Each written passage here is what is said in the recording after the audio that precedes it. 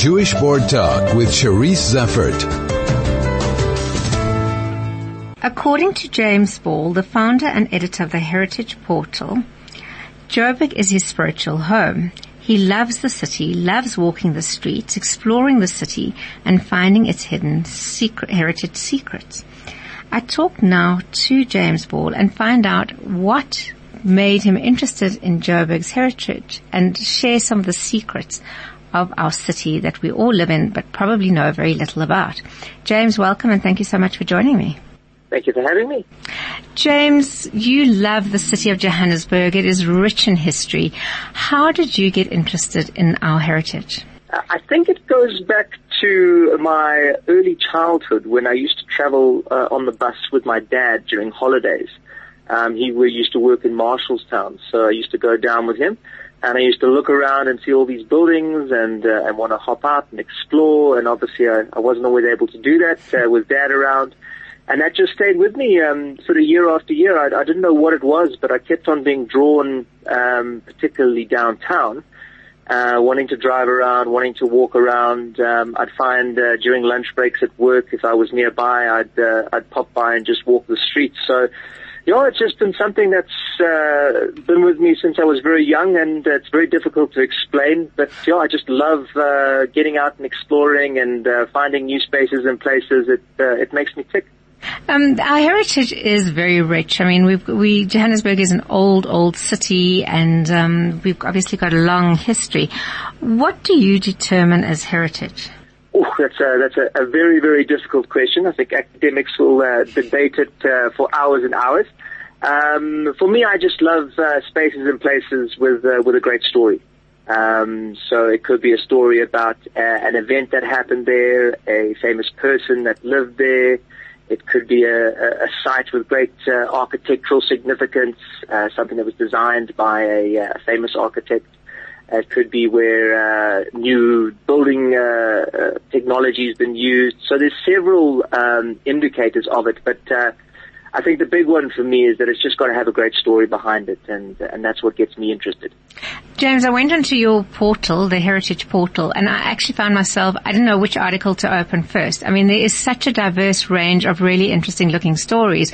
And you mentioned already architecture, history, events, and some of the things on the portal point to the first something like book sales, or who was Mr. So-and-so and what was his contribution to history.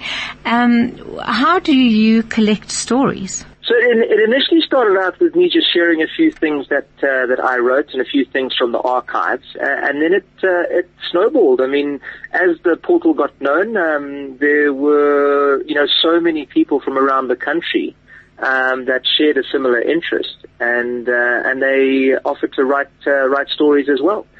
So some people contribute sort of every month. Some people do it once or twice a year. Some people do it as and when they have something interesting that they found out. But it was remarkable for me to discover how many people out there love the same kind of stuff and want to share their passion for it. So most of the stories for the portal come from the community of volunteers and enthusiasts around the country.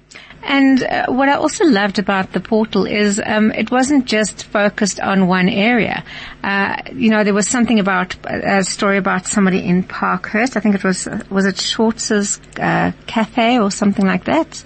A story about somebody who came from Lithuania and started a little cafe in Parktown. But there are also areas that look at historical events in Mpumalanga and other kind of out of town regions.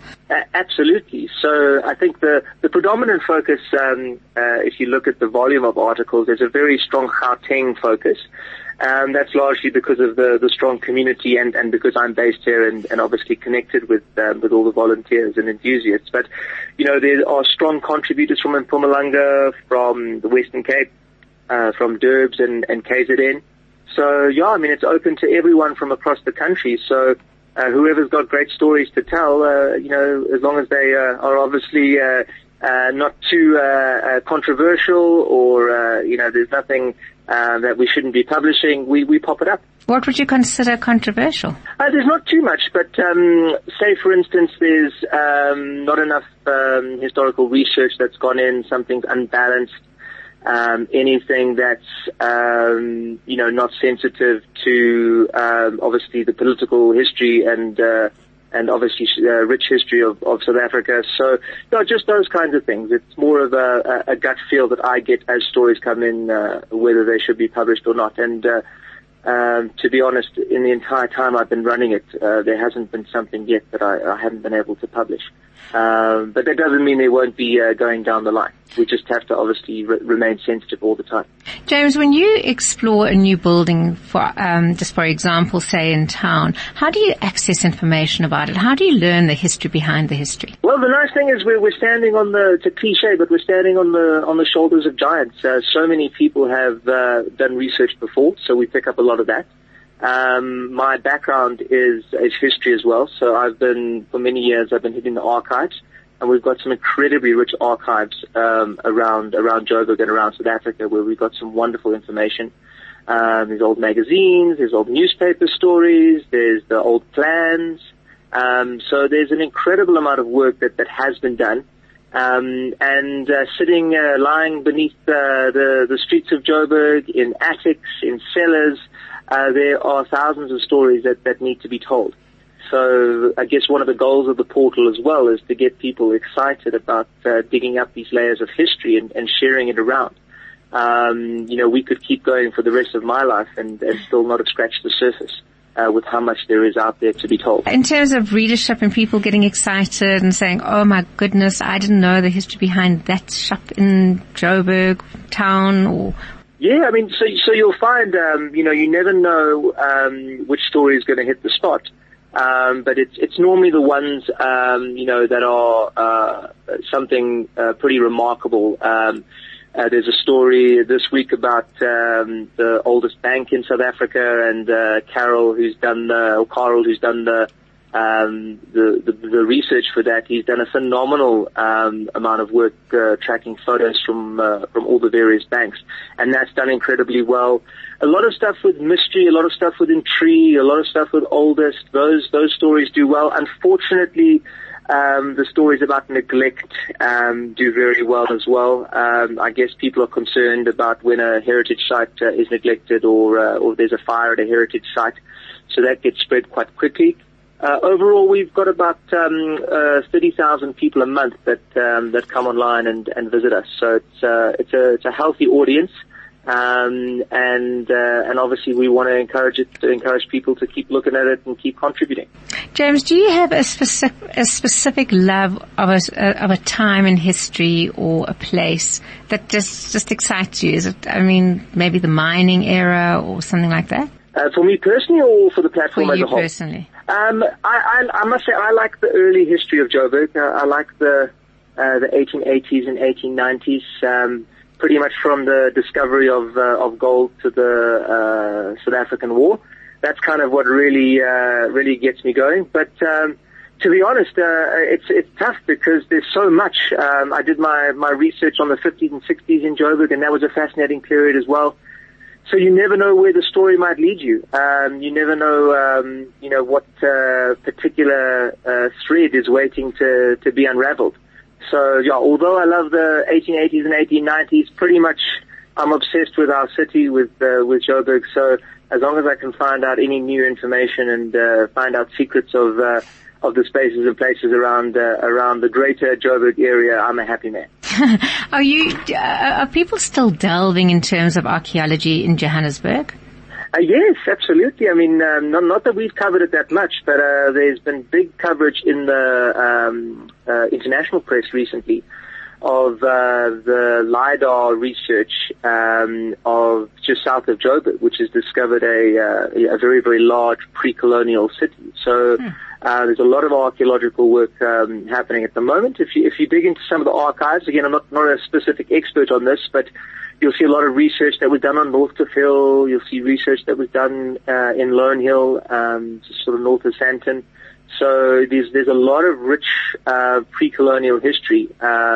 in and around Joburg, and lots of archaeological work that's happened in the past, and hopefully lots to continue in the future. So do you work very closely with other departments at Wits University in terms of finding archaeological stuff and then keeping the artifacts, restoring them?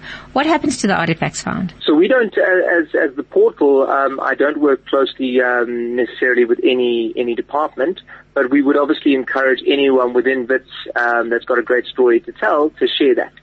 So you'll have, ex-Witsies that'll share the research they're doing. You might have particular departments sharing events and particular, notices, etc., that they want to spread the word on.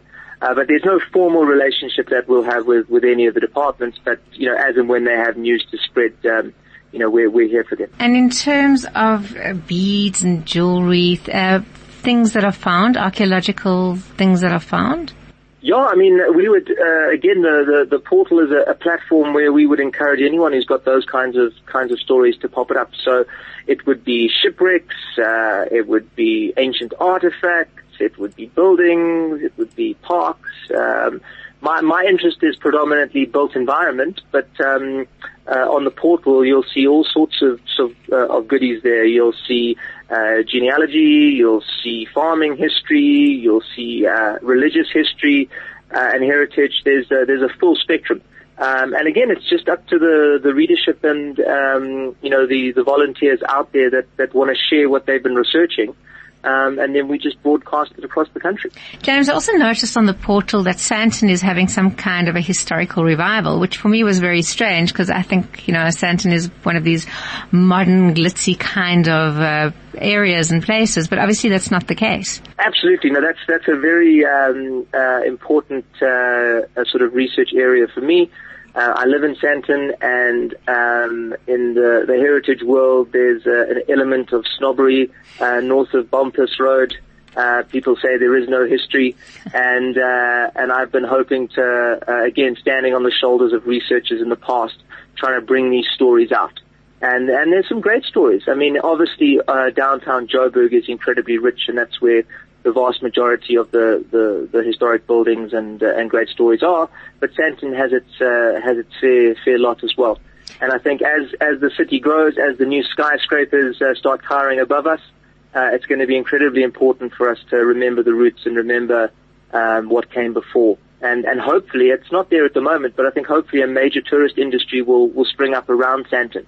I'd love to see walking tours, looking at the art, looking at the old church, looking at other historic sites of Sandton Central, maybe bus tours branching out to see the farming heritage, to see some of the remnants of the grand estates that used to be out in the north.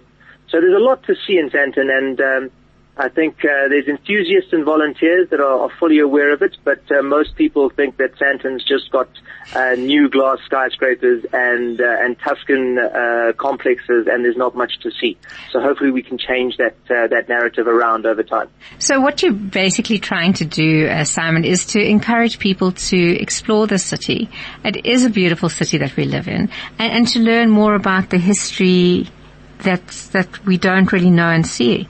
What would you like people to do more of? I think the big thing for me is just ask questions. I mean, every day we drive to work, or we go and see people, or we're moving around the city, but we're in our own bubbles, and we either stay in the car listening to the radio, or our faces are in our phones and we're scrolling through the news. If we just look up and look around and start asking questions, a whole new world opens up in front of us. So you'll look at the street name and ask, well, who was that person, or why is the street named that? You look at your suburb names. Why is the suburb named that? You look at a particular way that the roads are laid out. You look at the trees in the area and go, wow, these are huge trees. I wonder when these were planted. So it's just about looking up and asking questions, and the more questions we ask, the more stories we uncover. And I would be very happy if people just had that questioning mind and the love flowed from there. And the funny thing is, it's the kind of thing we would do when on holiday, going to a new place. We would be automatically interested and drawn to everything around us. But because we live in Joburg, we tend to take everything around us for granted. Absolutely. I mean, it's been said many times, but we should become tourists in our own city. We should ask these questions. We should explore. We should have fun. And I think it's a growing trend in Joburg anyway. We see a flood of people going downtown on the weekends. We see a lot of people getting interested in this. I mean, I just see it from behind the scenes, watching the numbers of the portal grow as word spreads that, there's definitely an interest in this kind of stuff. And I think if we can get the various city authorities on board to make sure that the areas that people are exploring are safe, and people can feel comfortable going around on their own and exploring, then the potential is massive. Yeah. No, I was going to say, I think you're right. The potential is massive. And would you consider, as the Heritage Portal, doing suggested walking tours around Johannesburg in terms of architecture or old houses or? We haven't considered sort of doing it under the brand of the portal, but there are several organizations and companies that do phenomenal walking tours, bus tours, etc. So you've got organizations like the Johannesburg Heritage Foundation who have been doing it for decades. You've got the Gauteng Institute for Architecture that runs various programs from time to time looking at the architecture of the city. You've got Joburg Spaces and Places run by Gerald Garner, who's done phenomenal work and is probably the leading guy. I saw a stat the other day which says that he's taken almost 25,000 people around the city since he started. You've got Past Experiences, another private company that's doing great work. So what impresses me is that in the late 90s, when I would go around town, I would see no tourists. Now you've got 6 or 7 operators taking people around. You've got people doing their own photo tours. You've got people doing group photo tours. So downtown Joburg is buzzing. And obviously we're not just talking about the CBD. I mean, there's people doing tours around the neighboring suburbs, around different towns in Gauteng. So there's definitely a movement that's emerged over the last 10, 15 years. Well, Simon, well done to you for initiating this project. And just, as I said, I was on the site and I didn't know which article to open first because they all looked so incredibly interesting and unbelievable to learn more about our cities. If anybody would like to be in touch with you, how should they do that? Yeah, they can just go check out the website, which is www.theheritageportal.co.za. My contact information is on there, and there's a tab which says how to contribute. So if people want to send in stories or spread the news about notices or events they're having that have something to do with history and heritage, they just pop me an email and I share the information via the portal. Well, Simon, thank you so much for joining me, and good luck with your portal. I think it's an invaluable resource for us Joburg citizens. Fantastic. Thanks so much for having me, and thanks so much to all the volunteers and enthusiasts that share their expertise and their time. Thank you to all of you for joining me. I look forward to being with you again next week. I'd like to thank Vusi for putting the show together. And until we meet again, Shabbat Shalom.